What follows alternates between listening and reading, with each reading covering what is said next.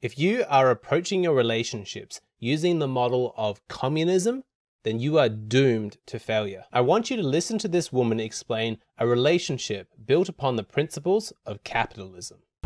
So even in my own example, I like being independent without downplaying the role of my partner. I don't think it has to be at the cost of another individual. Though, like the way I see it is that it's a contribution to the well-being of the unit. So if two people create a unit and they work towards securing a certain future, all of a sudden you have more means to secure that future, the future that you both planned for.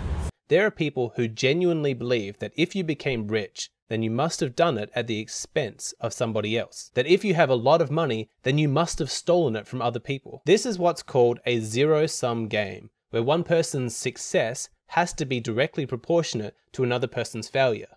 One person's gains must be compensated by another person's loss. Think of it like a tug of war. If one team manages to pull back 2 meters, then that means that the other team must have lost 2 meters of ground. This zero-sum thinking is extremely popular amongst people who support communism.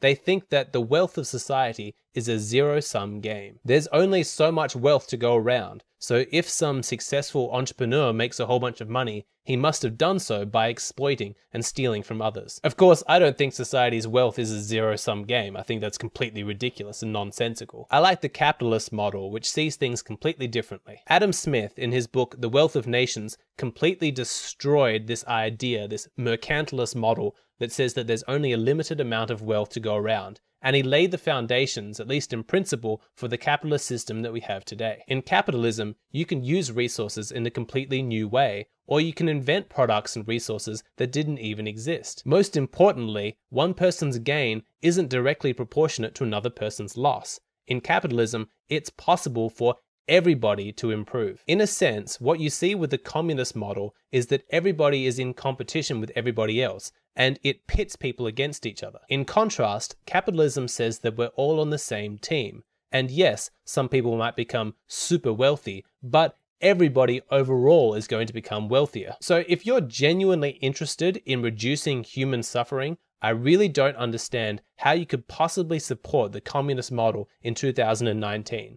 Just compare North Korea and South Korea and tell me, which system do you think is better for the average person? Now, this is not a political channel. I try not to talk about politics. I want to talk about relationships. But you see, there is a direct comparison with this communist versus capitalist model in politics with the way that some people conduct themselves in their relationships. Imagine that you're married, but every now and then you don't spend the afternoon with your wife, you go and spend it with your mother. You have a cup of tea with her, you talk to her about her week, and you have a good time. You think that everything's fine, that this is normal, but when you come home, you discover that your wife is furious with you. You say, "I don't understand. Why are you mad? I haven't done anything wrong to you." And she says, "Oh, yes, you have. You went and you spent time with your mother. That's time that you didn't spend with me." The mother isn't the important part. You could trade in your friends, your brother. It doesn't matter. What's important is that that woman is thinking like a communist. She thinks that your relationship is a zero-sum game. By her reasoning, she thinks that if you spend time with another person, then by necessity, that is time that you have stolen from her. This is a big red flag. She thinks that there's a finite amount of love to go around, and that's indicative of a scarcity mindset. In practical terms, what it means is that she's going to be jealous, paranoid, and possessive. Big red flag. What you want is somebody that has an abundance mindset, and more importantly, somebody who sees the both of you as being on the same team. It's like the woman in the video clip that we watched earlier said, your relationship is one unit. You're not competing with each other. What is good for you is also what's good for her. You both benefit. If you come home from spending an afternoon with your friends or with your parents or whatever it may be, you're going to be in a good mood, and that benefits her because you're more fun to be around when you're in a good mood. Everybody wins. I did a video recently explaining how to express your emotions to a woman, and there were people who were genuinely angry at that video. Check out some of these comments. All of this hard work to please one woman. No woman is worth the effort. Alexander, you are too bothered about what women want. I think men should be however they want to be. Showing emotion or not showing emotion, it's up to them. Who cares what women think? There are a whole bunch of others, but the implication was that if you're taking care of her needs, then somehow you're being disadvantaged. This is not thinking like a capitalist. This is thinking like a zero-sum game communist. We've probably all met at least one guy in our life who's all super macho and super selfish in his outlook. I don't care about women. I don't care about what they want. Women aren't getting anything from me. Comments like that give a very clear insight into their way of seeing the world, and it's extremely dark. They sincerely believe that women's happiness by necessity has to come at their expense. In their logic, by not giving a woman love, attention, care, money, whatever it may be, they are somehow protecting themselves. For somebody who doesn't think this way, it is truly bizarre to contemplate this model of a relationship. They completely ignore the capitalist model when you win, I win, because they don't see their partner as a teammate.